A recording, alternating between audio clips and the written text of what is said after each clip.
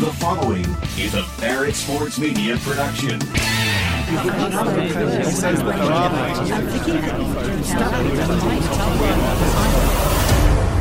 We do the digging, so you don't have to. We've got breaking news. Breaking news. Breaking news. Bringing you the biggest stories from the industry you care about. This is the Media Noise Podcast. Well, let's hear it. Now, here's your host, Dimitri Ravanos. I am not going to do a monologue at the top of today's show. This entire show is going to be about the late Vin Scully. I feel like maybe later on next week, maybe I'll write a second column or something like that. But I wanted to bring on Andy Mazer, who wrote a beautiful eulogy for the late voice of the Dodgers for the site. And he and I went pretty long in recording, so I'm skipping the monologue. We will get straight to Andy Mazer as he and I discuss the legacy of one Vincent Edward Scully.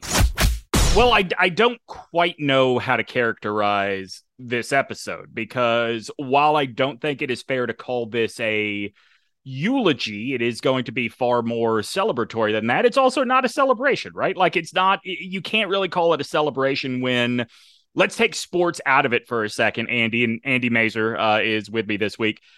Just from a broadcasting point of view, we lost an icon in Vin Scully. I mean, between the voice, and we're going to get into some stuff on the voice here in just a second, but the storytelling, the fact that there were times when he was bigger than the team. I mean, it's really hard to put into context what Vin Scully was in this business. Top of the mountain. I mean, there's nobody even close. I mean, you need binoculars to see him. That's how far away everybody else is. Even the best of the best don't add up to him. I mean, you mentioned the storytelling, and a lot of people don't realize also that he worked alone for the better part of the last 15 years. So if there was something going on in the field, there was one time I remember when I was in San Diego, Padres and the Dodgers early in the game, a bench clearing brawl. And Vin doesn't have anybody to bounce anything off of. He has only the replay and his own knowledge and his own way of doing things. I mean, you could see Matt Kemp was mouthing a bad word. Right. And all Vin would say is fertilizer. He's saying that's fertilizer. I mean, who thinks of that kind of stuff? I mean, right. This is the same guy. This is the same guy that, I mean, gosh, you talk about the last 15 years working alone. That's why you learn to tell the story of Madison Bumgarner, murdering a snake. Why you learn to tell the story of Johnny Gomes somehow avoiding being eaten by a wolf. I mean, to watch these things, and everybody's been resharing these videos the last few days, to watch these things so casually worked in, and the count never forgotten, what is happening on the field, never forgotten.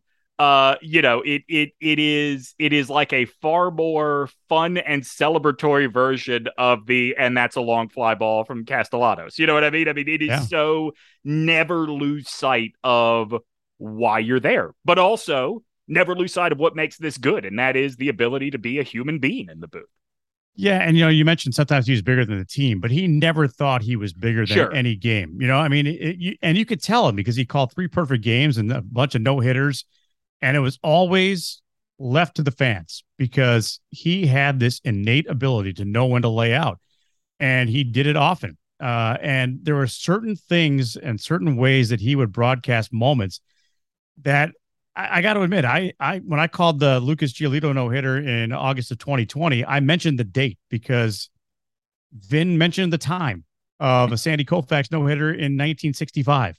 And I wanted to have a little piece of, Vin in that call because he's Vin, I mean, it's the ability he had to understand and feel the game itself is unparalleled because, there's a lot of guys and myself included, you'll start a story with 2 outs, or you'll start a story with it's a double play with 1 out and you're hung out to dry.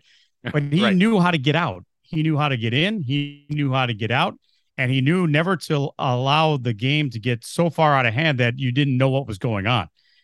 You can't even put into words what this guy meant to broadcasting, what he meant to the Dodgers, both Brooklyn and Los Angeles.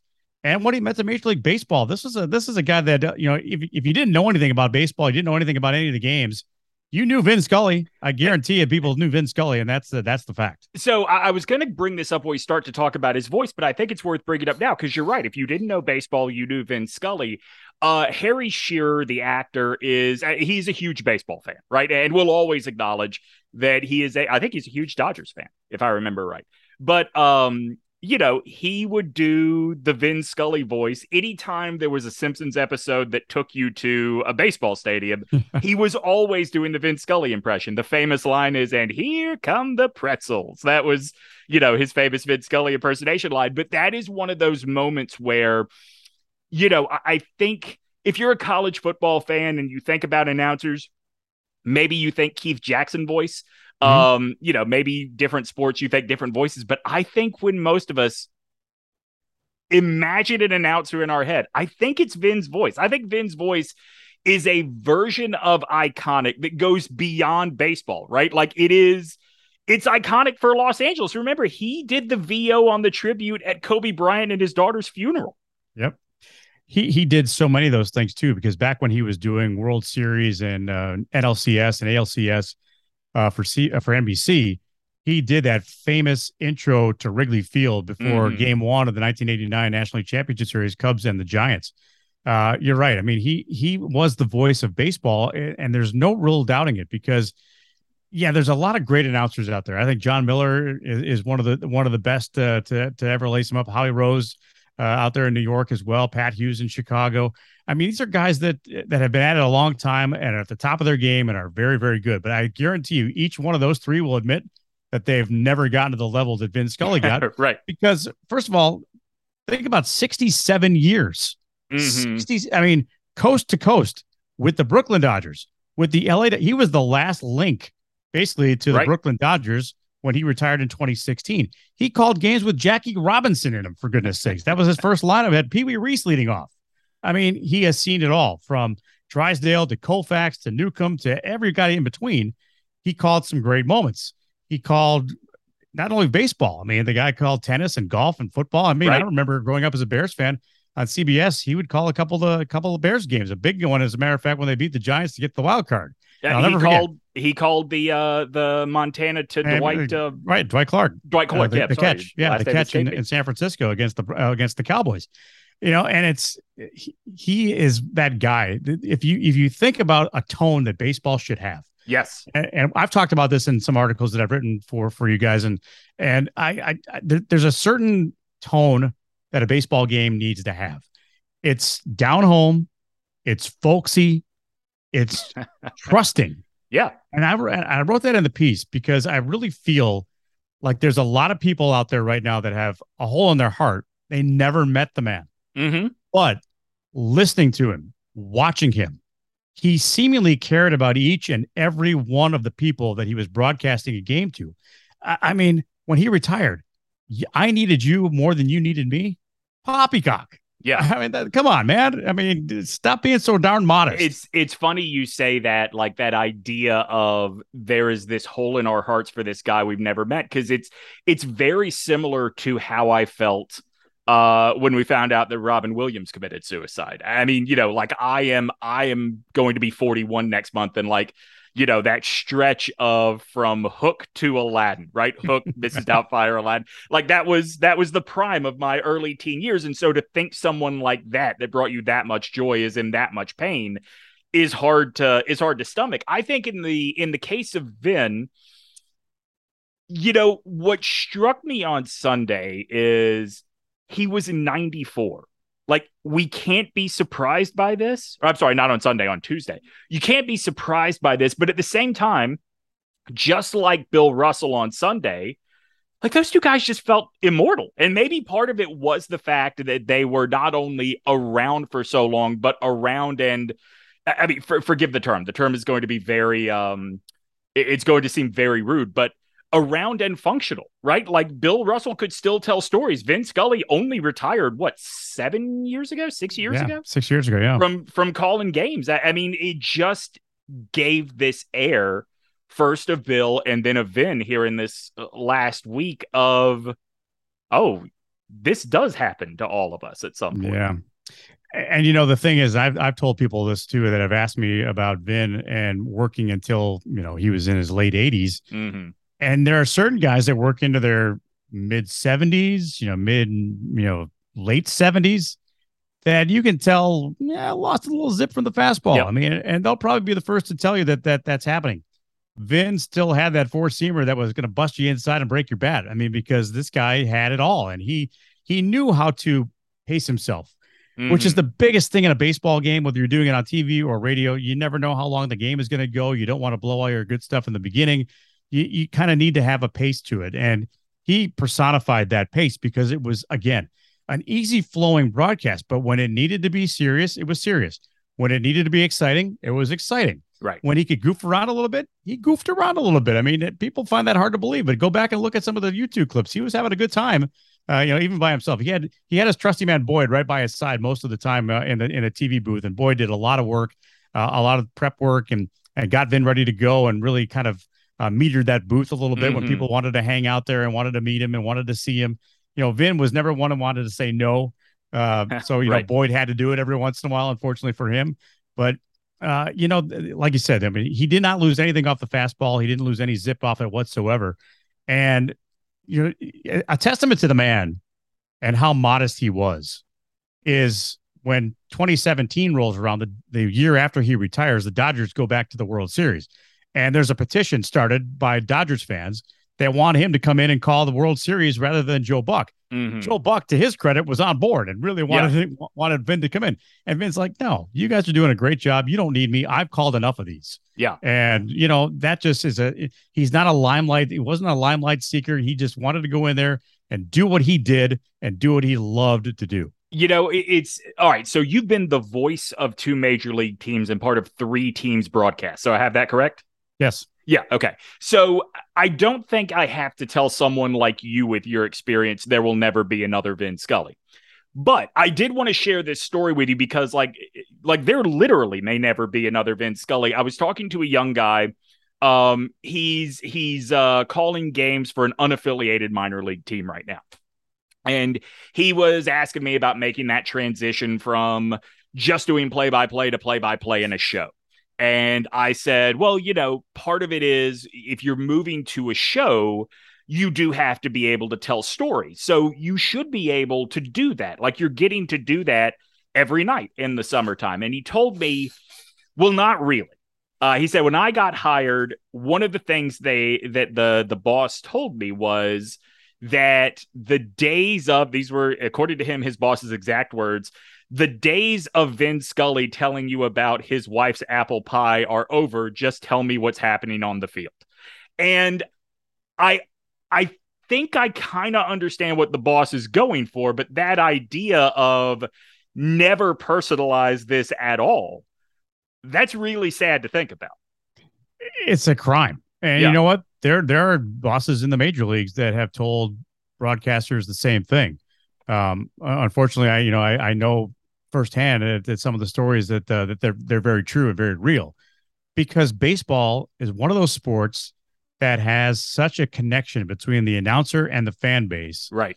It's incredible. I mean, I spent 7 seasons with the Padres in San Diego, which is not a real long time, but I still have people contacting me via Twitter.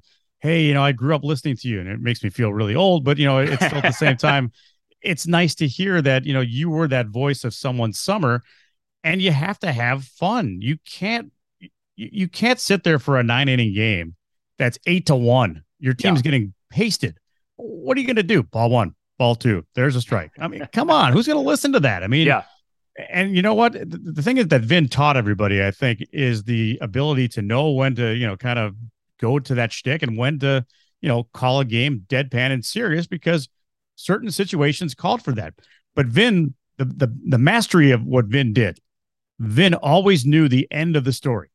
Right. I know that sounds stupid, but sometimes, if you don't know where it's ending, you can't end it if you need to end it right away. Yeah. Vin had an innate ability that if the inning was coming to an end, God forbid it was a triple play, and he started a story, he knew how to get out of it, or he knew how to extend it to the next break. Right. And there are not a lot of people that know how to do that. And you're right. It's a lost art. And I think that some people kind of take it to an extreme when they try to tell stories, they try to tell too many stories. They try to tell stories that aren't relevant. They try to tell stories that nobody really cares about. You've got to find interesting things about your players, interesting things. I mean, Jerry Coleman, when he and I worked together and with Ted Leitner, all he would have to do is say, "Hey, Jerry, what'd you do today?" And it was a segment that everybody loved because they loved Jerry because they got to know Jerry over the years. So that's what I'm saying. I mean, it's a love affair. And I think if you ask anybody that grew up in Brooklyn or anybody that grew up in LA or anybody that grew up a baseball fan, there is something that is going to be missing from this game now forever. So I do wonder, as someone that has done this job for a number of years, who of the tributes to the man that you saw did you kind of feel like that guy gets what this means? Michael Kay. I thought he was great, and there's been so many, John Miller, Pat Hughes was talking about that. I thought Brent Musburger's was pretty short, but I thought if you're talking about like a single sentence, Los Angeles was a baseball town because of Vince Scully was pretty great. It's the truth. Yeah, no, it's the truth. I mean, few words need to, you don't really need to say a lot of words to kind of express feelings. Unfortunately, I wrote an entire column about it, but I had a little trouble expressing myself. But yeah, I mean, there's so many people that are in such deference to him. But the one thing that there's always one thing that all these broadcasters kind of have in common. I saw Don Orsillo also had something he posted where it was he was an intern with a picture next to Vin. And now he was 3 years or 4 years ago as a Padres announcer sitting next to him, talking about how he called Vin for advice about when he left Boston about San Diego. He goes, "Go to San Diego. They're going to love you there." I mean, who does that? It's Vin Scully, for goodness sakes. Yeah. But he was a friend to all of these people. He was a friend. He was a colleague. He never saw himself as the top of the mountain. He always saw himself as one of the guys. I don't know if you saw this. I don't know if you are aware of Wes Durham, who works for the ACC network. His dad, Woody, was the play-by-play voice of the Tar Heels here in North Carolina forever. He posted this beautiful handwritten note that Vin sent Woody when Woody retired, saying, I know from people here in Southern California what you mean to Tar Heels fans, and you've, earned this retirement, blah, blah, blah. And, Wes wrote in his Twitter message, like, they never met. Like, this was just Vin understanding the responsibility that comes with being the voice of a fan base. Yeah. I mean, the thing is that Vin got it. He got it always. I mean, the beginnings with Red Barber weren't easy for him. I think he learned, from Red that, listen, I need to be kind to people. And not that Red was not kind, but, he was not as friendly to the younger guy that, maybe some of the other broadcasters, may have been. Luckily for me, I mean, I've never had that situation where someone has been, trying to push me down. And I don't know if that was exactly the case, but it didn't sound like the relationship was tremendous. And I think Vin at a young age learned about, what it's like to be one of the guys, be one of the fellas that, one of 30 that are doing this job at this point. And, there's a big responsibility, as you pointed out. There's a big responsibility to the fan base, and there's a big responsibility to each other because it's a fraternity. I mean, everybody's got different styles. No one wants to be, Vin. Yeah. And Vin didn't want to be Howie Rose, and Howie Rose didn't want to be Pat Hughes, and Pat Hughes didn't want to be John Miller. It's hard enough to be the second, the first you, then the second somebody else, is what I tell my broadcasting students all the time as well.